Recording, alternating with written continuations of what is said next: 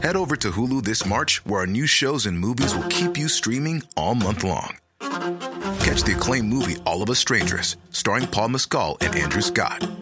Stream the new Hulu original limited series We Were the Lucky Ones with Joey King and Logan Lerman. And don't forget about Grey's Anatomy. Every Grey's episode ever is now streaming on Hulu. So, what are you waiting for? Go stream something new on Hulu.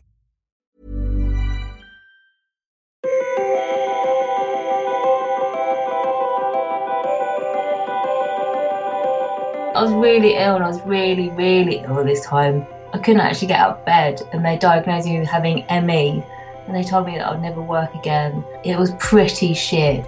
It was really bad. I was really depressed. I built my business from my sickbed. I didn't really have any money.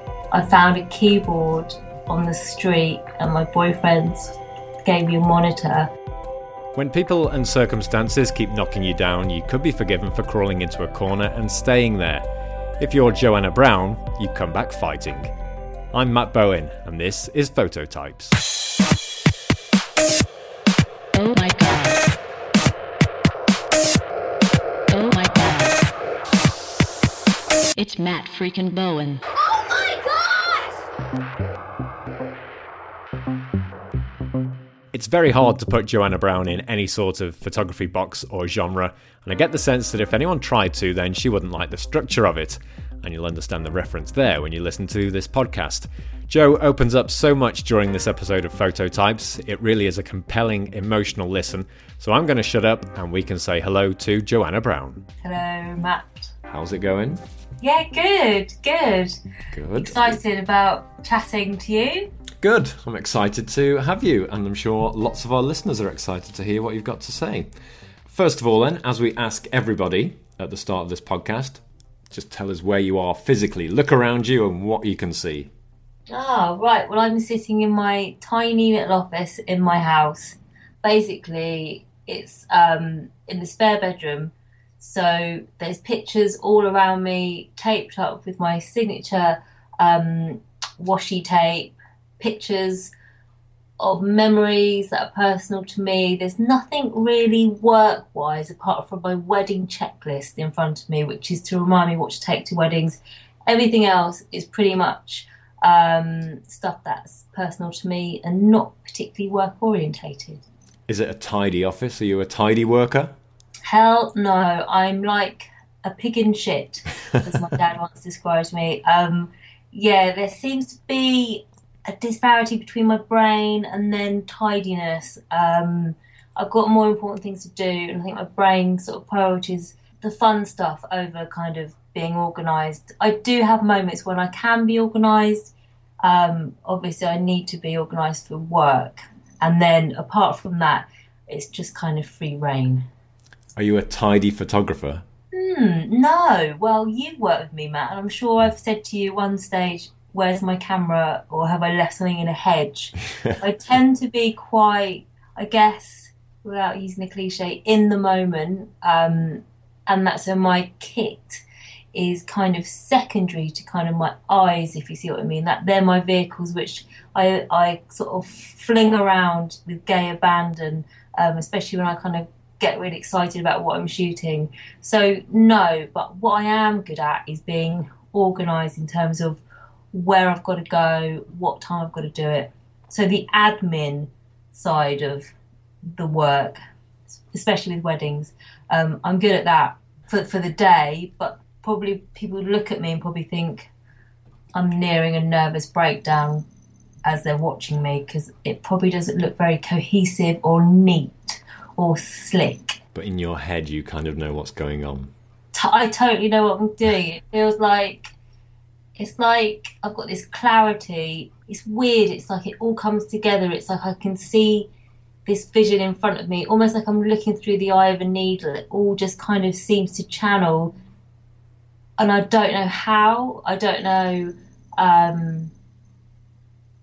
really still don't know what it is. It's like I'm having an out-of-body experience. This sounds ridiculous, but it is on that level of being in that moment, listening, feeling, looking, and somehow it comes together for me in a photographic image using my tool. Yeah, I don't know if any of that makes any sense. Has it always been like that, or is that something you've learned over experience, or have you just been kind of, is that a natural thing that has happened to you?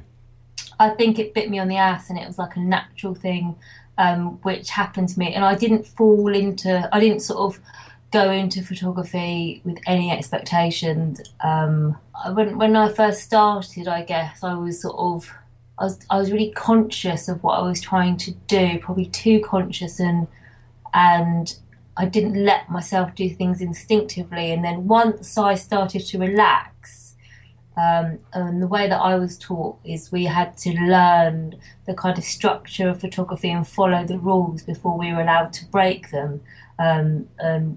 At university, we could only shoot black and white for the first year because my tutor was like, don't want you to get distracted by colour, just want you to be looking at form, composition, shadow, texture, light, that's it.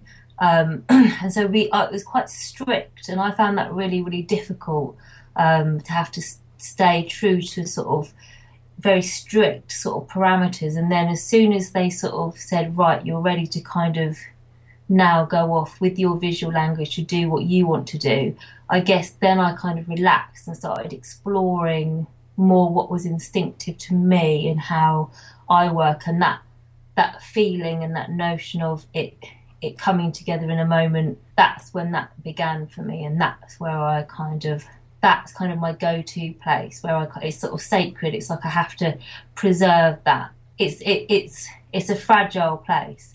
You can't just roll that out again and again and again, if that makes sense. Okay, let's rewind back then from where you are now and tell us how you got to this point in your life. Well, I'm quite old. So I guess significant sort of key events to where I am here at college. When I did my A-levels, I wanted to do sociology and it didn't fit in with the timetable, and I was given an option of chemistry, French or media studies. And I remember speaking to the woman and I just said, is that watching telly? And she said, yeah. And I was like, brilliant, I'll do that.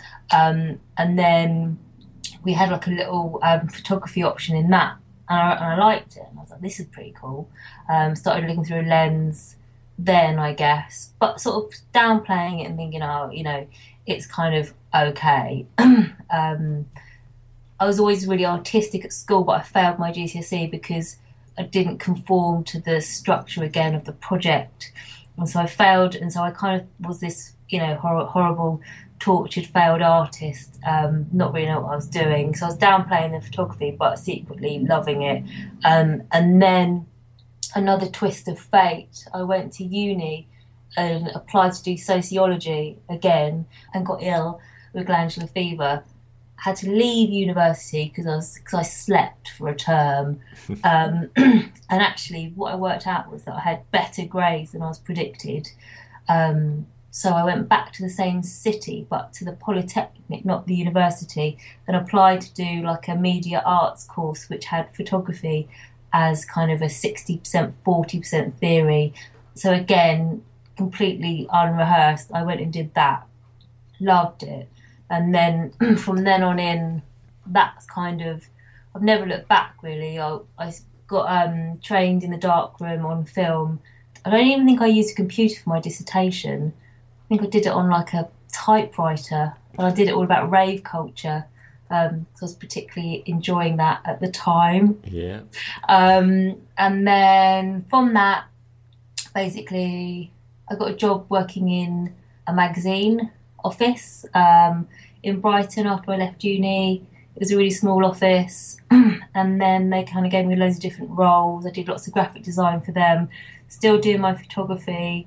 I was doing Saturday courses at the uni where I could just basically, I was using their facilities, doing my own projects, making my housemates like wrap them in cling film and just stupid things, projects that I set myself. I did the Brighton Fringe exhibition, did some open houses, all that kind of thing. I was basically exhibiting my work. Got made redundant, went to Australia, worked as a photographer's assistant whilst living in a van.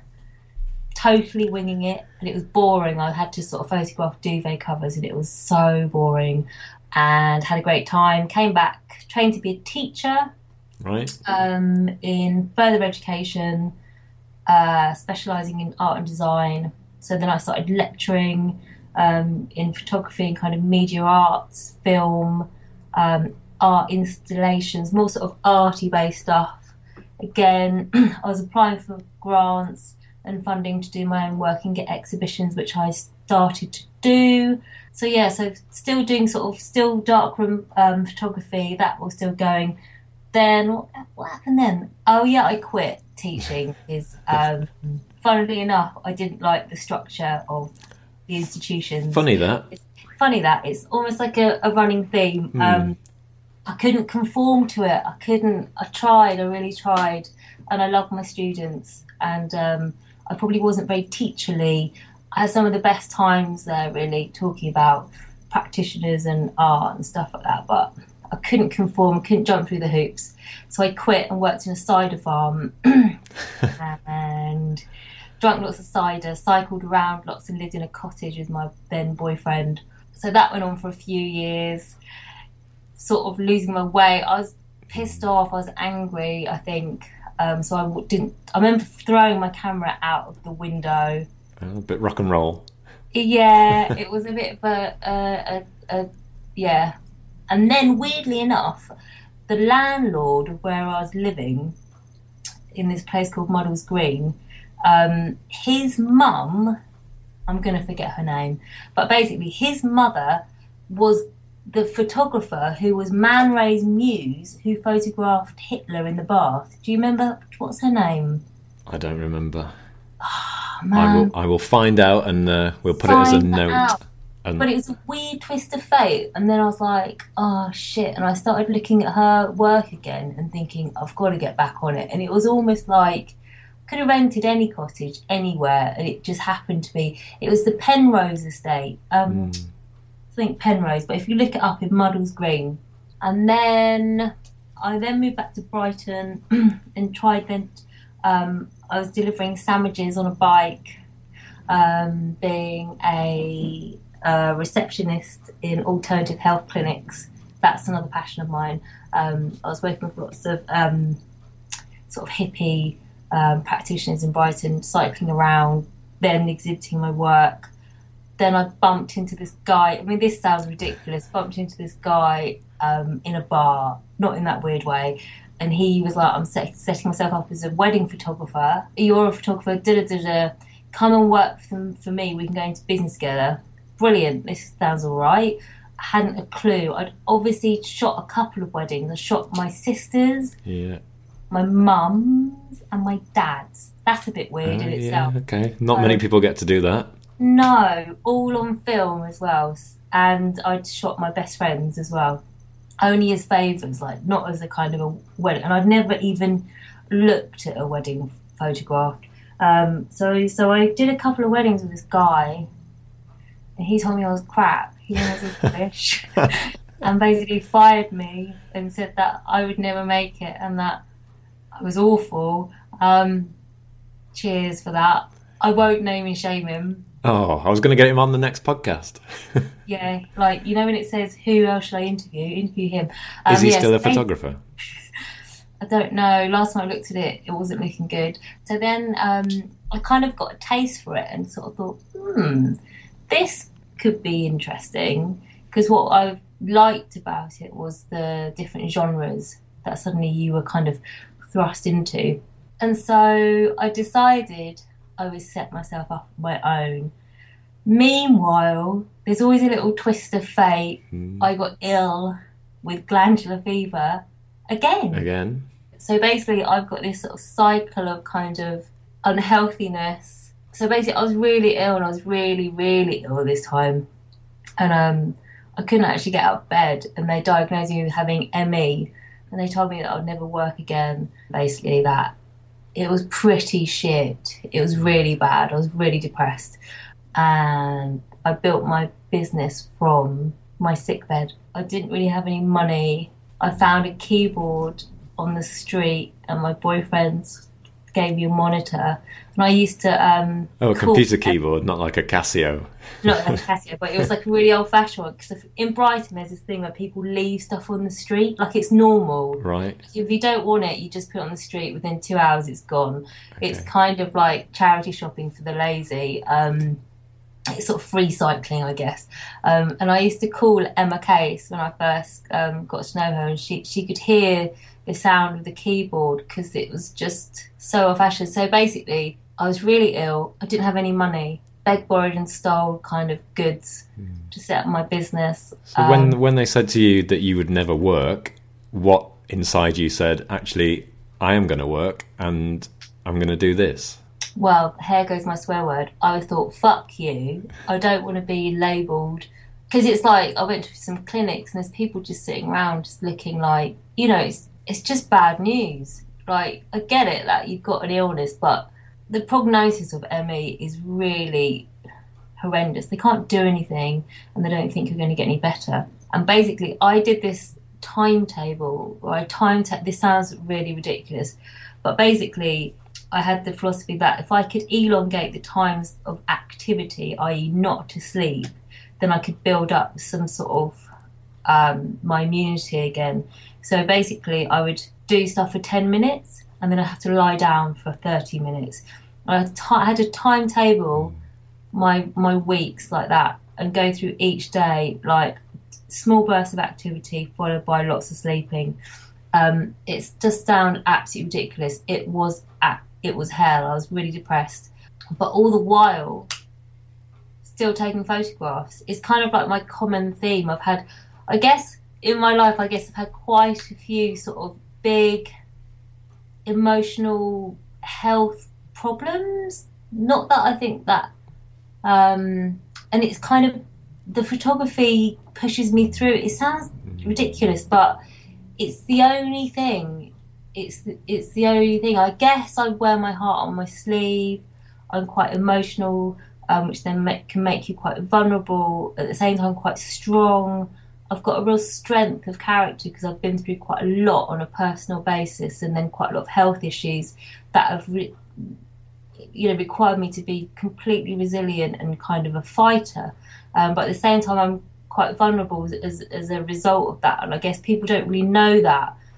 And maybe what I'm doing is that I'm getting in touch with that, and I'm using my camera as a vehicle, as a tool, where I'm in those moments, regardless, and I'm tapping into those moments, and hopefully that translates to the images that I produce. It's that touch. I'm touching the world through my lens. I'm physically touching it. I'm smelling it. I'm listening to it. It's me, and I remember. I always used to say to my students that I should be, whatever subject you're photographing, I should be able to see your personality. It's like a mirror. Like I can look at some photographs that I'm looking on my wall now, and I can see elements of me. I understand that it's like a mirror. Even though I'm looking at a picture of a dead rose, I can see myself in that picture. And for me, a good photographer, you should be able to see that. In those significant moments that you've had, either personally or physically with your illnesses, has your photography reflected those moments, or has it stayed quite consistent in its style and themes? Yeah, I guess what I do is, instead of kind of being like at uni or sort of set a project, I guess I've used the confines of my experiences to kind of dictate to me. So obviously when I had ME and I was ill, I couldn't really go anywhere. So I'm just using what's around me, what I've got in my flat. I remember I did lots of stuff about different times of day and looking at the light and photographing things in different times of the day in my flat and seeing the tones and the shift in colours. I was photographing I think a lot of weeds. I was photographing sort of like, when plants are trying to grow out of concrete. I was looking at that because I was living in Brighton and there wasn't much green space, and I think I was really craving that because I grew up in the countryside. So I guess whatever I've got going on, it kind of gives me, it orientates me physically somewhere, and then I explore that, like my immediate environment, with the energy that I've got, and maybe, so I'm not looking at a subject matter like illness or depression. I'm not looking at like that. I'm just going, okay, here I am living at this moment. I'm in this place. This is my tool. Let's go look at the world, engage with the world. It's that unscripted. Let's finish off the story then of how you got to where you are now. Sure. Okay. Yeah. This particular moment in time. Yeah.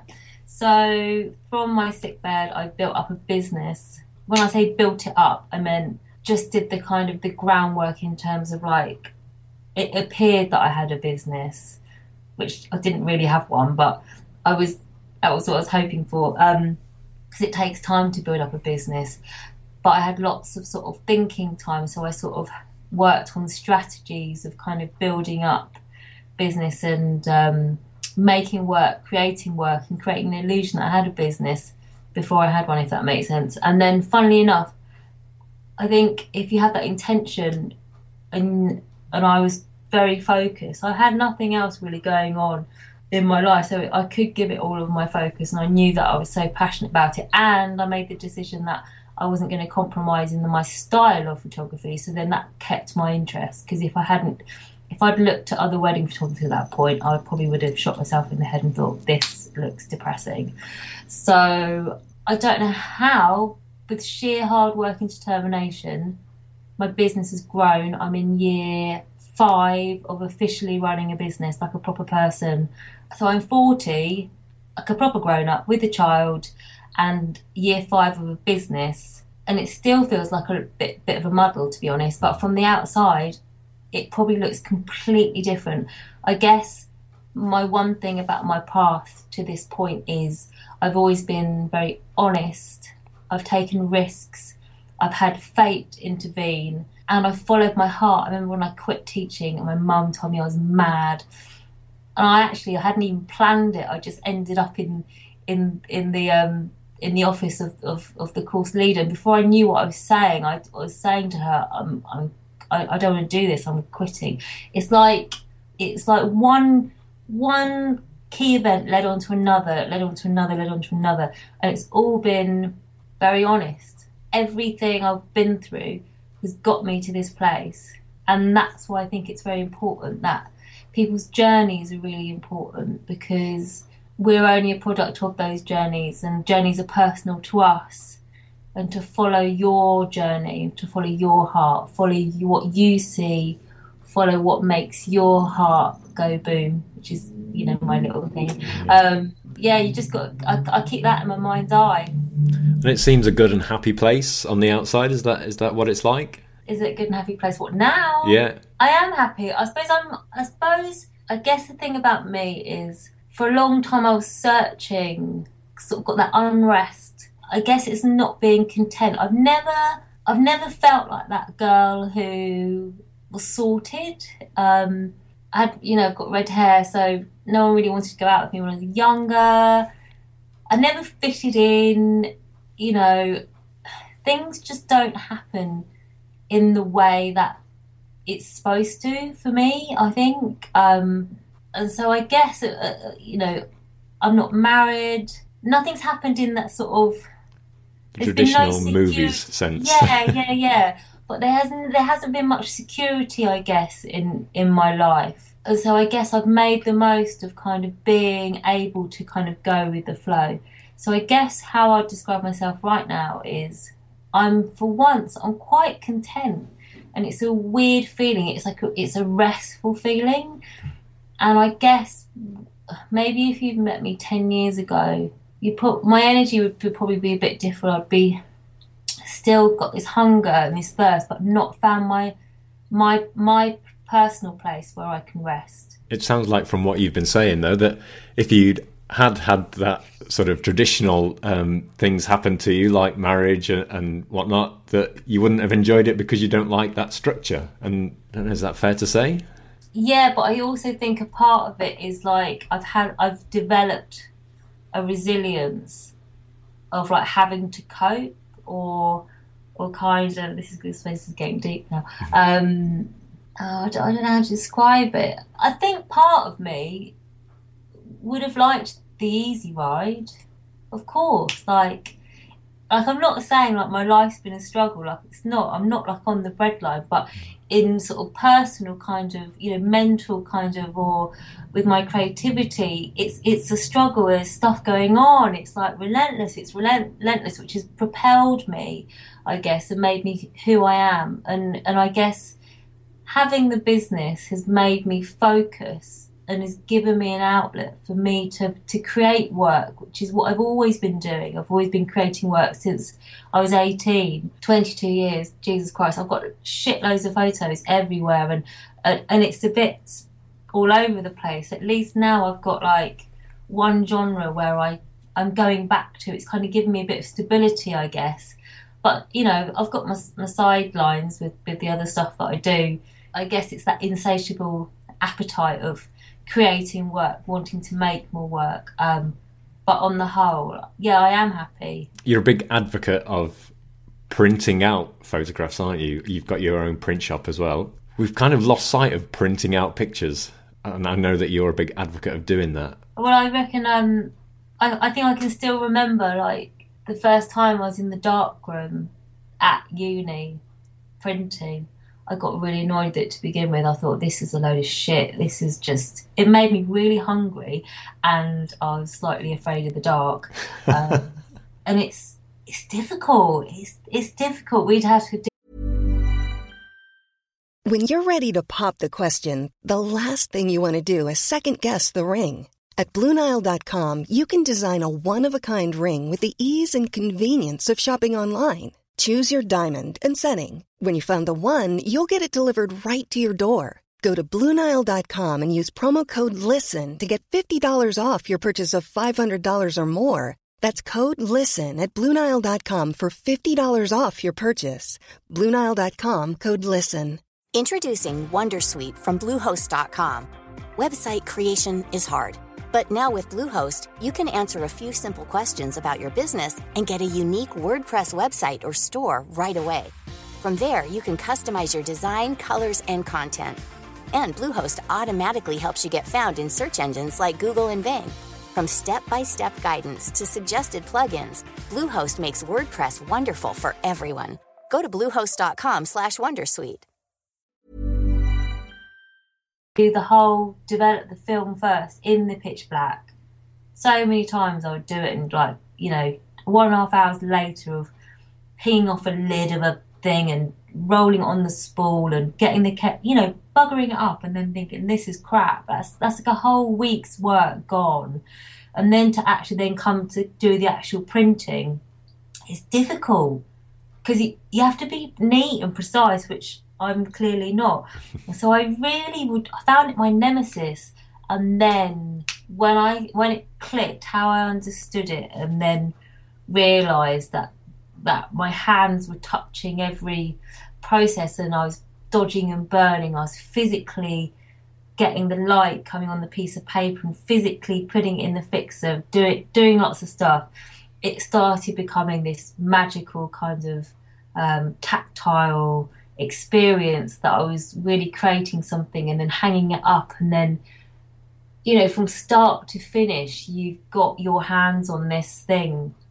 There's nothing like that. And with the digital age, everything's in a bloody, screen.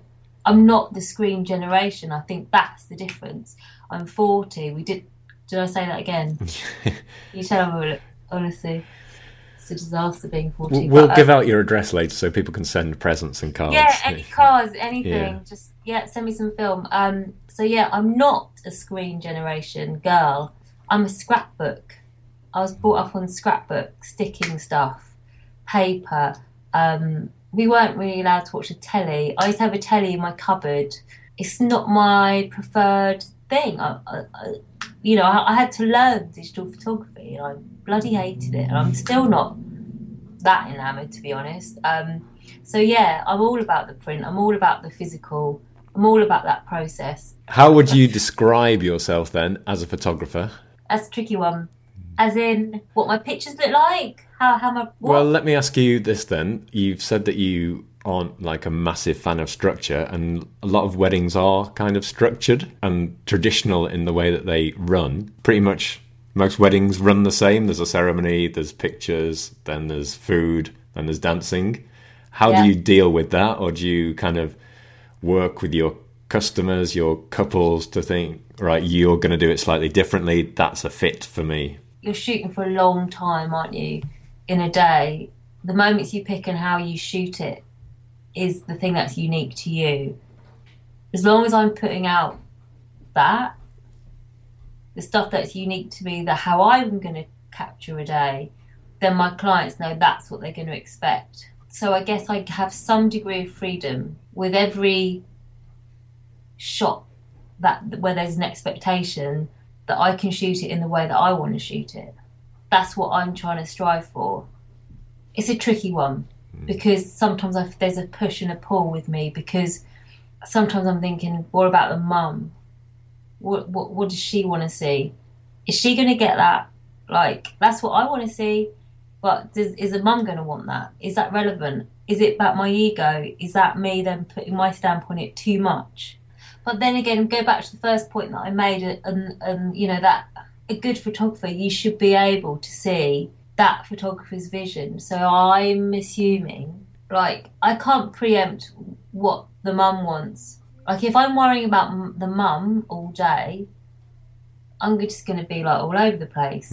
I have to get into that space. What I talked to you about, that place where it all comes together, where I can shoot from. That's not about the mum. I guess there's parts of the day, like the family shots, and then, you know, I probably will do a few shots. I think, shit, mum probably want that. Yeah. You know, I'm slipping them in, but the rest of the time I'm trying to get into that space where it's coming together, that I'm shooting what I'm seeing, or what I'm feeling, or how it feels, or how it sounds, or how it, you know, if I'm just going to reach out and touch it, like, what's that? I've just shot a Greek wedding, which was so crazy, and there's one standout picture, and really nothing much is going on, but there's something called a stolizma. That's my bad Greek accent. Where they do this thing in the morning, and it's all to do with the tradition, and the family come around. So I'm in some semi-detached house in Wembley. The house is packed with people, packed. There's all this, because it's her family home, there's stuff everywhere, and there's this shot, and it's just a sea of heads. It's just a sea of heads with sort of arms, and you can, but it's almost silhouetted, because it's just this layering and layering of her family together there for her. Then and that, to me, is me shooting what I was seeing. That shot to me is really powerful. It's the layering of the people that love her in this chaotic, always beautiful. They look like swans. Some of them. It's that to me is, I guess, I can't remember the question now, but there's that. No, that sounds beautiful. I like that. I like where you went with it. We will look forward to that picture on your blog. We've talked about kind of you and the way that you shoot. What inspires that, and what has inspired you in the past? Well, at uni, I guess, you know, with drum, you know, it's all the classics that have drummed into you back then. Man Ray, Ansel Adams, Martin Parr, Nan Goldin, all of those greats, brilliant, bloody brilliant. Studied them a lot. And then I think I sort of rebelled against that a little bit after I left uni. I was looking at sort of fashion photographers. Corinne Day, all those kind of people were kind of coming up then. Never been a fan of Rankin. I thought he was a bit of a dick. I think even he thinks he's a bit of a dick sometimes. So I guess I sort of had the classic sort of text read, Susan Sontag, ways of seeing, So I sort of did lots of studying, and then what I guess I got really excited was using photography and playing with it more. So then I'd look at, is it Richard Hamilton he uses like paint with photography. I was looking at Sophie Cow, who does lots of installation. She looking at, I guess, photography from more of an arts perspective. So Sophie Cow, for instance, she posed as a chambermaid in a Parisian hotel, and she photographed their unmade beds and stuff. She would follow people round. It sounds a bit creepy, but it's just beautiful, beautiful work. So kind of really looking at sort of it more from an artistic left field point of view, as opposed to, studying. I guess when I was at uni, I was looking at kind of the fundamentals, looking at shadow, composition, form, all the kind of basic elements that makes up photography, light, obviously, narrative, and then once I left, then looking at it more on a free-flowing basis, so sort of coming away from that, and I was looking at things that appealed to me, really. So looking at fashion images, and also other people that influenced me, I've written down here, are painters, because I had a little moment where I wanted to be a painter as well. That was short-lived. Was that because you can't paint, or because you just did something else? I wasn't very good at being in a studio. I couldn't do it. It was like I needed to be in the world with people, and I liked the idea of being like having some dungarees on and having paintbrushes, which I used to do. What a dickhead! Some paintbrushes sort of like sticking out my back pocket, and looking a bit tortured and smoking lots of fags. Check. And I liked the physicality of it. I loved. I only painted on like huge canvases, which were completely impractical. But I was sort of so I was looking at lots of painters, and weirdly, I guess what that really sort of secured for me was this idea of texture and touch for me, and kind of linking that back into my photography and colour. I was always attracted to a really sort of very specific palette of colours with my painting, and obviously light. So there's one painter called Peter Doig. He is amazing. It's quite dark, his paintings as well. So I quite liked that. I quite like that sort of stillness and the darkness of painting. I'd like to be a painter, maybe in my next life. But so I guess I love the greats. I love the sort of the quirky artists using sort of photography. I love painters. Peter Doig, Ansel Kiefer, amazing painter. Edward Hopper. It's a classic. I love Tracy Emin. I don't think she's particularly, I wouldn't really want one of her pieces of work, but what she puts into her work and her journey, I'm interested in that. And I guess I really racked my brain thinking, is there one photographer who I really, really come back to? And there is, and he's called Dwayne Michaels, and I come back to him time and time and time again. And it'd be interesting, if you look up his work, you may just go, oh yeah, I get why she comes back to this person. But outside of that, I guess I'm also, I'm looking at a full sensory experience of the way I work, i.e. I'm tapping into sound, I'm tapping into touch, I'm tapping into lots of different things. I don't want to close myself off. I'm not a purist. I'm borrowing things from here, there and everywhere. But I don't want to be looking at the places where everyone else is looking. I want to be, if they're looking over there, brilliant, because I'm over here looking in this direction, and I don't really want anyone to follow me. It sounds a bit weird. It's like going off into the secret garden. It's like my world that I'm crafting. So that's your inspirations. Who is your biggest influence? I think my first photography teacher at uni was quite a big influence. He also told me I was crap at it. I was desperate for him to just say once, you've got something here. He never did. Can we name and shame him? Greg Lucas. He was a stand-up comic as well as a photographer. So he had this element of performance, which was nuts with his lectures and stuff. You kind of just, you'd fall in love with him again and again and again and again. Yeah. And he would sort of create these lectures, and it was just so, he was so engaging, and he was multifaceted, and he would bring so much to just photography. I think he really brought it to life, and because he was hardball, and he never said I was any good. I was just desperately, it made me just work and work and work and work and work. Just wanted him to say, well done. And I remember for my last project, he eventually said it was good. Yeah, I was just going to say, was he one of those people who just doesn't say that anyone was any good? No, he had a few little soft spots. Little favourites, did he? Little bloody favourites, but for some reason, I think he thought I was a bit of a nightmare. Don't know why. Probably because I didn't fit in. I was probably just a bit annoying and I would ask him loads of questions. I was so into it. I just wanted to know more and more and more. He probably just thought, just go away.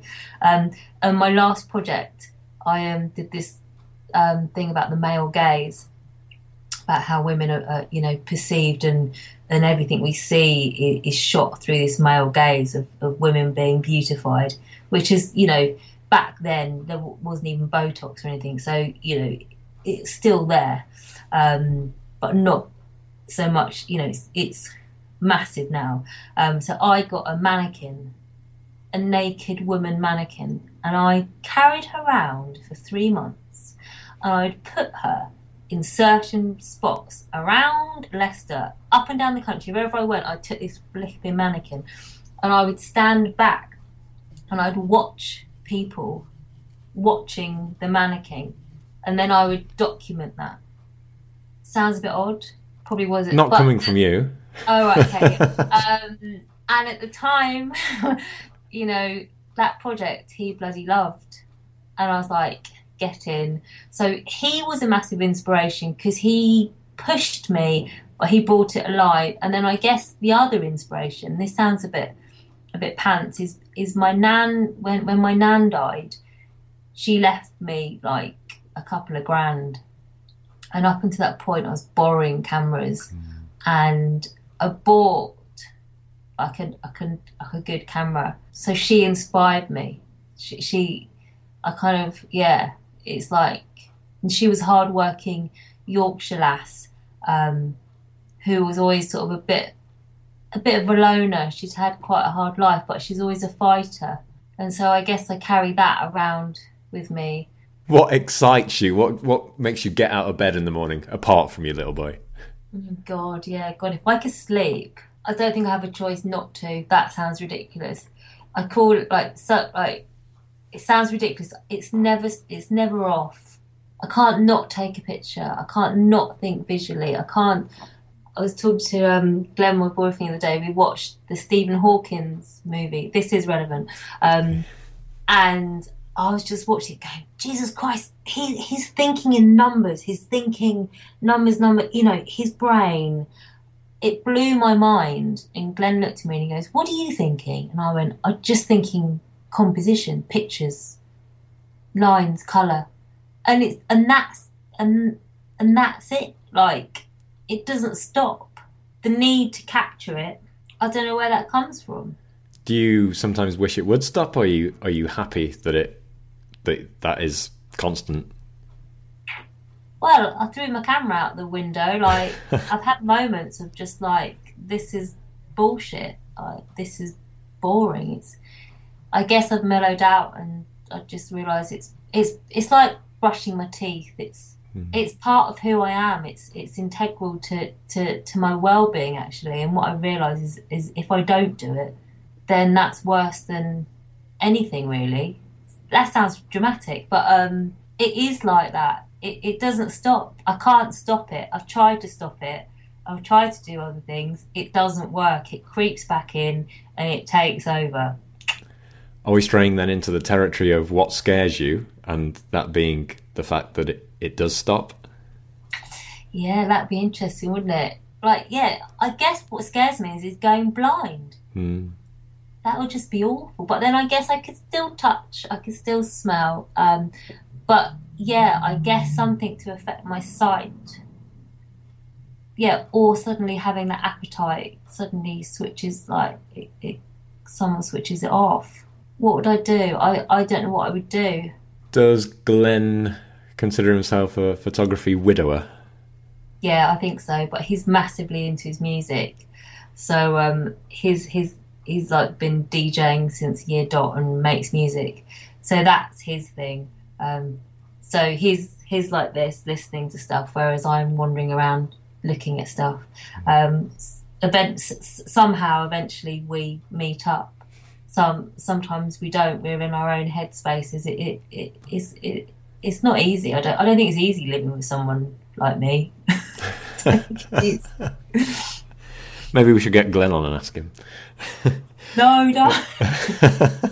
Right, we had a little sneak preview of it, I think, earlier, but what's your favourite swear word? And you've got to say it to me with meaning. Oh, fuck it.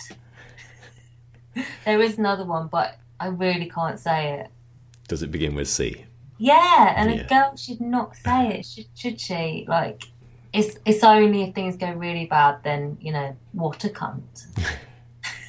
Well, there you go. You said it now. What does make you say that kind of ridiculous expletive? Bad drivers. Yeah. I get a bit of road rage. This is going to be interesting to hear your answer for this. If you could be anything else for a day, what would it be? Yeah, I thought about this, and I was thinking, I want to try and sound cool, but actually, I'm not cool. I'd quite like to be a racing car driver. That's quite cool. Which links back to the last thing about getting road rage.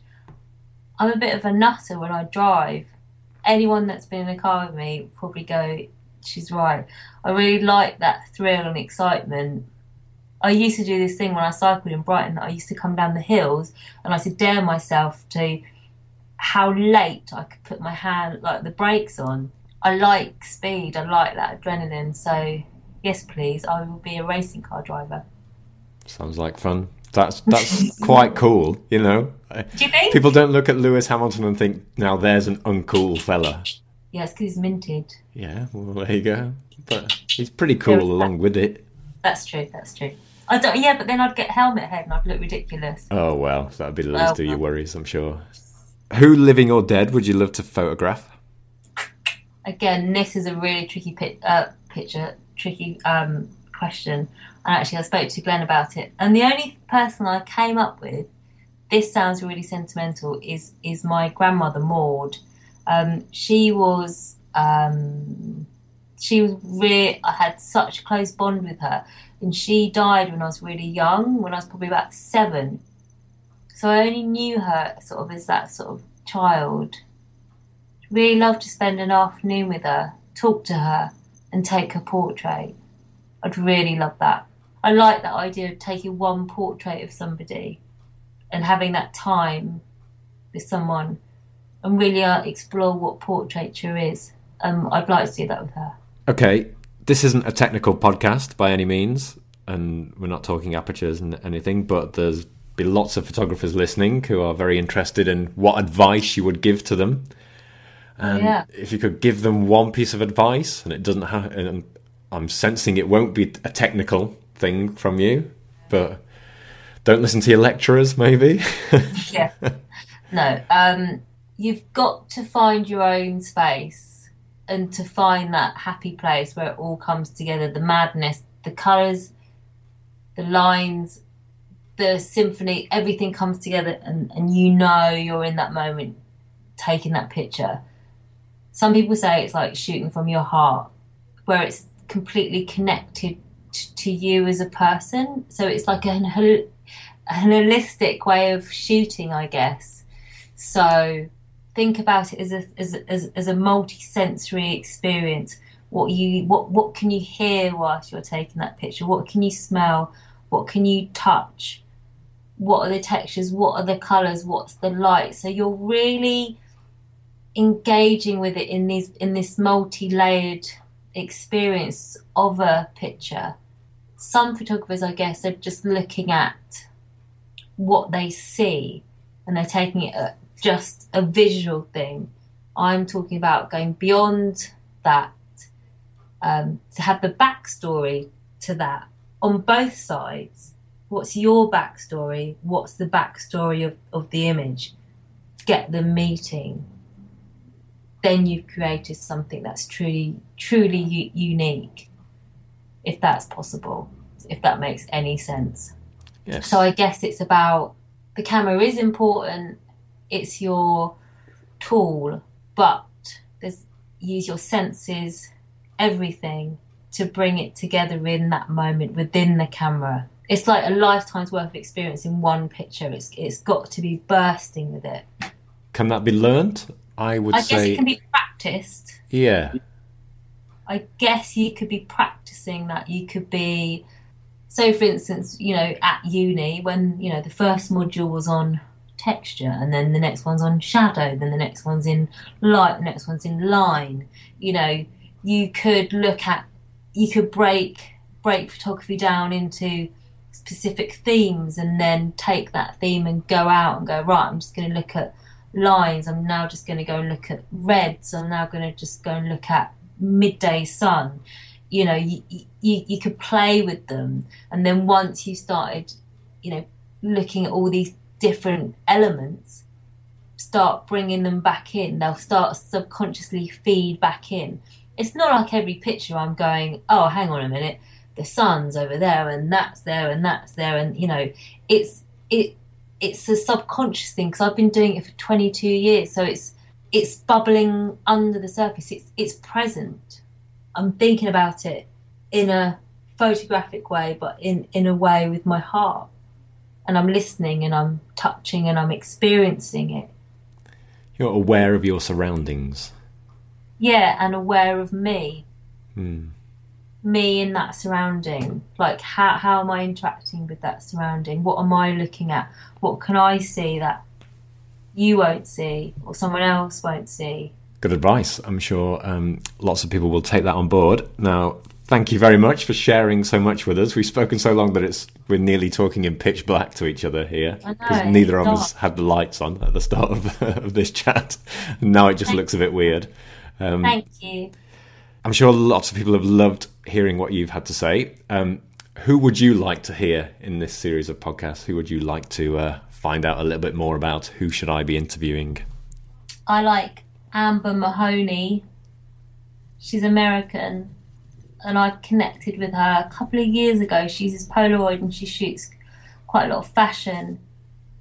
She looks an interesting cookie. Another one is Holly Fernando. She's like early 20s, again, fashion photography. She used to work for Julia Boggio's studio. I think should be interesting. A big thank you to Joanna Brown for joining me on Phototypes. You can find out more about Jo at joannabrownphotography.com and find her on Instagram at joannabrownuk.